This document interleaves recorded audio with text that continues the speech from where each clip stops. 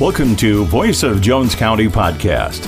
In this and following programs, we'll bring you information about people, places, and things in Jones County, Iowa. Our content will vary, but it'll always be entertaining and informative. Tell your friends about this endeavor. All of our programs will be available on our website. You can follow us on Facebook by liking our Facebook page, Voice of Jones County, or go to our website, voiceofjonescounty.com. All audio and video programs will be posted to that site. And now, here's tonight's moderator for this program, brought to you without commercial interruption. Okay, this is Richard Toppy again with Voice of Jones County, doing another interview. And I'm interviewing the warden of the Anamosa Penitentiary. And I'll let him interview himself because I still have a problem, and I apologize with the pronunciation of the last name. Well, you're not the only one that has struggles with that name. Bill Spirslagi is my name, and yes, I'm the warden at the Anamosa State Penitentiary. Bill, I think we talked about maybe close to about a month ago, or 3 weeks ago. I think so, yeah. Yeah, and we talked about a number of things, a lot of it really interesting on your views on a number of subjects. One of them was, how did you get into this line of work? So, not unlike a lot of people, when I was younger, actually I was 20 years old, and I was looking for a job, and the penitentiary was hiring at the time, and so I came in, applied, and started as a correctional officer here, and it really took off, and through the years I was promoted through the ranks of security, sergeant, lieutenant, a captain, and major at Anamosa. And in the year 2000, I was asked by the Department of Corrections to go to Fort Madison and take the deputy warden's role down there. And I did that for 12 years. I came back to Anamosa in 2012 as the deputy warden's position was open here. And when John Ferrum retired as warden, I was appointed as warden in 2015. So it's been quite an interesting journey for me. During this time, how has the prison demographics changed? Has it changed drastically, or has it stayed about the same? Oh, it's changed drastically, particularly here in Anamosa in the world where I began. When I started, the average age of the offender was 22 years old, and today the average age is 37. So they're getting older. Yes, very significant difference. Why is that? I think a couple things. One, our mission changed. We went from a reformatory when I started to a penitentiary. So in the reformatory days, we housed a lot of first-time young offenders. Now we house a lot of long-term, longer sentence guys that we have more prisons in Iowa. They didn't function well there, or maybe their sentence is just too long to be at a medium security site, so they come to Anamosa. And then another thing is, in the mid-90s, we went through a really get tough on crime period in legislation and law enforcement, and really meted out a lot of long sentences. And so, we feel the impact of that yet today, that we have a lot of people doing long times in prison, and so that, I think, stretches that age out a little bit that way too. And this isn't a maximum security prison by no means, is it? We are all levels. We are actually classified as we're maximum, or in the state of Iowa, we're level 5. Fort Madison is a level 6 facility. Then the next step down from us, level 4, would be Fort Dodge, Clarinda, and Newton. And then it steps down all the way to level 1, which is a prison camp where there's no fence or anything. So we are technically we are housing max and medium offenders primarily. Wow. So in your opinion, has crime increased or decreased? Oh boy, that's tough. Without looking at the data, but I think that we see more challenging or hard crimes. More crimes against a person versus when I started, maybe more substance abuse related crimes. Certainly, a large number of our crimes today have substance abuse components, but I think the level of violence increased through the years, and gang activity has increased significantly through the years. Wow. And because I keep hearing and reading that crime has actually gone down nationally. But if states are building more prisons, that seems to go against that. Yeah, our population in Iowa is fairly stable and has been a number of years. We opened our last, we added a unit to the Oakdale facility in around 2004, I believe. But our last major prison construction, as far as adding a facility, was 1997. So it's been a while since we've added. But I think, to clarify, I see the types of people we have in prison are much more difficult. Not that crime is necessarily increasing, but the people that we incarcerate are much more difficult and more high security risk. Part of that is because I think we're a lot smarter in corrections. We know that keeping people in prison too long can actually make them worse instead of better.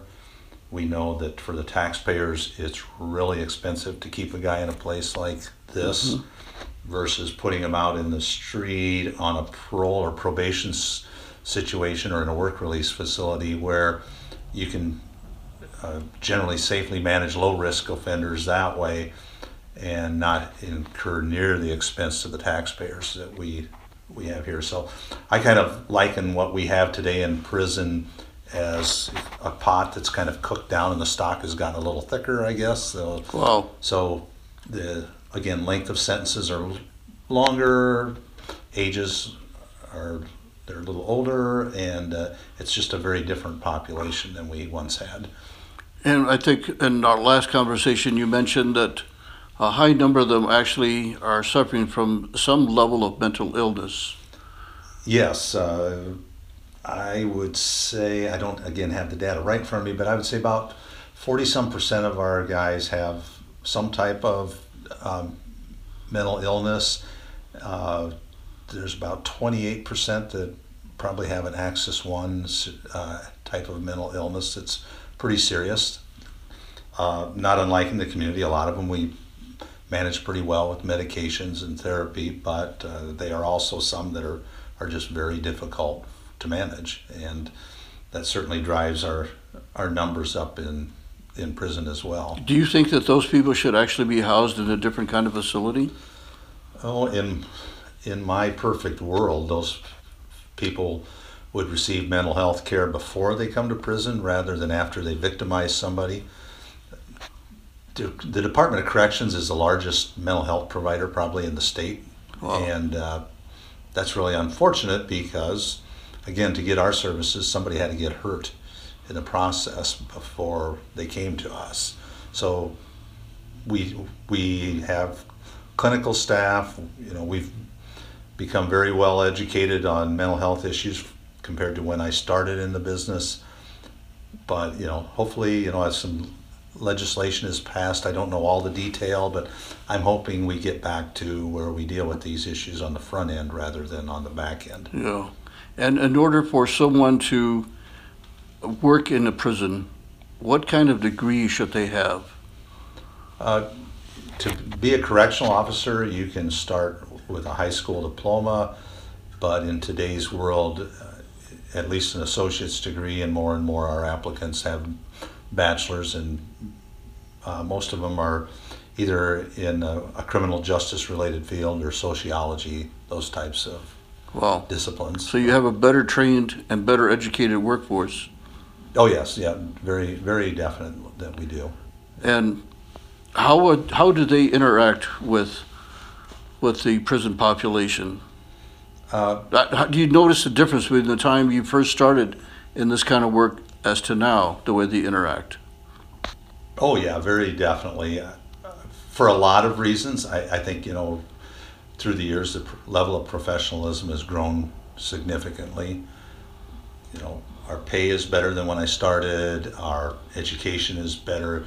Those are all things that contribute to a more professional workforce. Society has changed. Our views have changed on how we interact with these guys, and on most days, if you walk through here, you would be amazed at how not adversarial it is when you walk around the facility. And our staff are noted around the state and quite frankly around the country as being really, really good at interacting with our folks and treating them in a humane way and teaching them how to properly socialize and work and setting them up for success on the outside. That's funny because when you watch television and you see some program that deals with the prison, the interaction is always tense and usually involves a conflict, and it looks like you just walk through and you can cut the tension with a knife. Well, I don't feel that when I walk through here. So I've certainly been in facilities where it's more like that.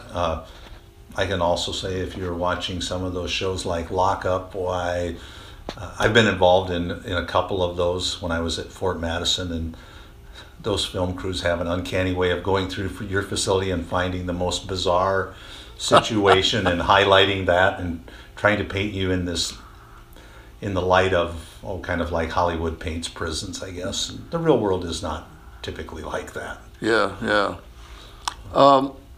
You took part in a panel discussion. We're going to switch over to a different kind of topic.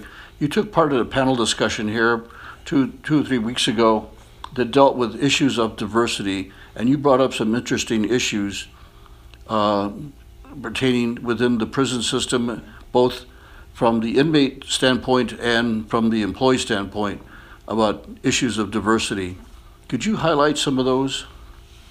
Yeah, I guess the first thing is that, being from, I grew up in this area. I grew up over in the Monticello area, and my wife is from Anamosa, so, we're very much small town people, and, diversity was not a big part of our life, obviously, growing up in the 60s and 70s, and coming into work in a prison like this, when I was a youngster starting out, that was kind of a culture shock because I was not ever exposed to much diversity. So I very much appreciate my career that I've got to experience, different races, different religions, different viewpoints on a lot of things, and I think that that's been very beneficial to me in my career and as a person. And I think for our staff, we need a diverse staff because we want staff that can relate to the population we have here, that sometimes if you're Hispanic or African American, that if you're having struggles that maybe you're more comfortable, you can relate with somebody of a similar background that understands that. So those are things that help us, I think, on the staffing side of it. And again, just being understanding and working with a variety of people and appreciating them for who they are, and knowing, okay, not everybody's the same as me, but that's okay. And it's not an excuse for bad behavior. Diversity is not a get out of jail free card by any stretch, but in this environment, it's just very much a part of our world, and it's a part of the world we live in today. Yeah. And you said that you would welcome a more diverse workforce but it's difficult to find people that are from outside of the community. Yeah, it's still a challenge. There's definitely more diversity in these small towns in eastern Iowa than when I was young, but it's still, we try and recruit a workforce that looks more like our population, and that's just difficult to do yet. We're still kind of out here in the rural area, and there's nothing wrong with that. We have tremendous work ethic and tremendous good employees, but from the diversity perspective, it's just a little bit harder to hire. But we've come a long ways. We certainly have from when I started. Yeah. And I know that when we did the evaluations for that diversity training, everyone seemed to have nothing but positive remarks. They especially liked the panel, their honesty. And I know there was Randy, who is also a friend of yours, and Sabrina Rogers, who is a counselor here in Anamosa. And I thought it was a great blend, and each one giving their take on some of the issues and challenges that Jones County, Anamosa has, and how we can move forward. What do you see that we could do to improve things for sort of the broad field of diversity that we spoke about, be it the elderly, people of color, refugees, immigrants, women? How do you see us moving forward? Oh, I think a lot of it is just education, exposure, understanding, and probably part of that education is that I think yet in some circles that diversity has kind of a bad name or something that people look at it in a negative light. And again, I stress diversity is not an excuse for bad behavior.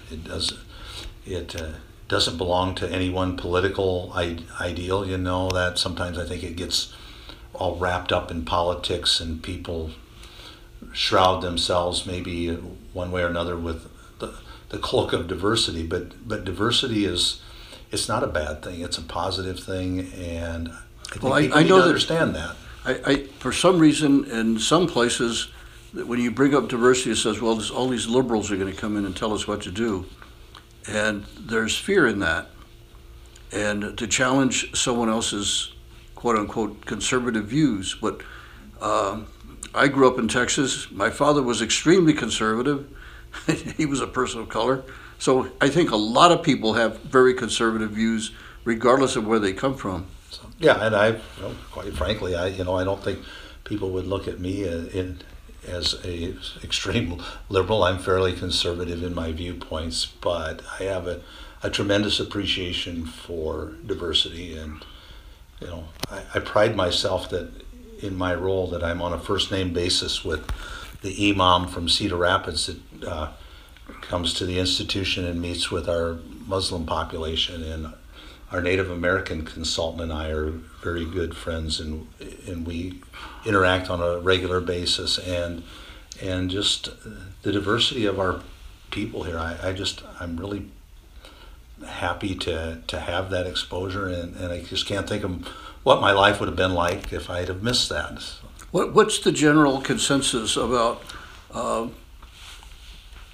places like prisons that allow prisoners to participate in their own religion or political views or something? What's the general consensus around the state on prisons that do that?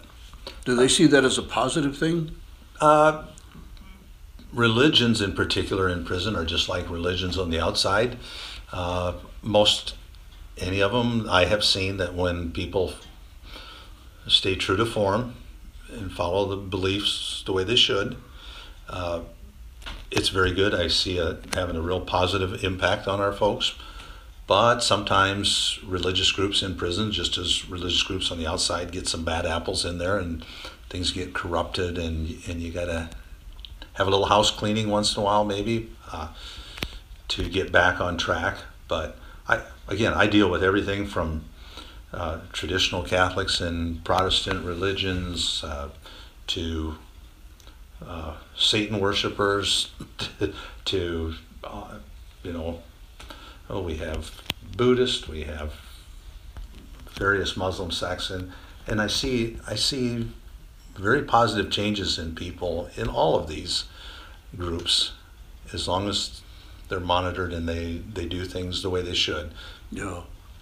Now, do you guys have classes that the prisoners can take that once they leave, that they can complete their degrees, or some first steps towards increasing their educational level? Yeah, we have 6 instructors that work here full time that are actually Kirkwood employees that we contract with. Mm-hmm. And so they do everything from basic literacy work with guys that are reading at first and second grade level to we have one gentleman here that is working on his master's degree right now. So really, yeah, And, Wonderful. Yeah, so they cover the gamut. We have, I think this year so far we've had 15 get their high school equivalency degree. So it's definitely one of the I guess the building blocks for success when they go back to the community. Then we also have our work programs. We have I think we have 30 some apprenticeship programs running right now. Really? And so we're teaching folks everything from welding to culinary arts, electrician, just a wide variety of things. And these are all sanctioned by the United States Department of Labor. They are bona fide apprenticeship programs, and we have guys that complete them here, and when they go out, they go to work and are entering at journeyman level. Really? Yeah. Journeyman level. Yep. So, how hard is it for them to find a job once they leave? It can be a real challenge because obviously you've got the stigma of having served time. Yeah. But we keep working to break those barriers down, and a key part of it is to teach marketable skills. So welding is a big one right now. Just in the Jones County, in neighboring counties, I can think of a number of employers that are advertising every week for welders. We're turning out guys that are very accomplished welders, and those guys are employable. That's great. And yeah, we want people to give them a good hard look when they get out. We provide them with an education. We try and teach them different way of thinking so that they don't go back to their criminal ways. Try and address, if they had issues with substance abuse, and obviously teach them work skills and good work habits.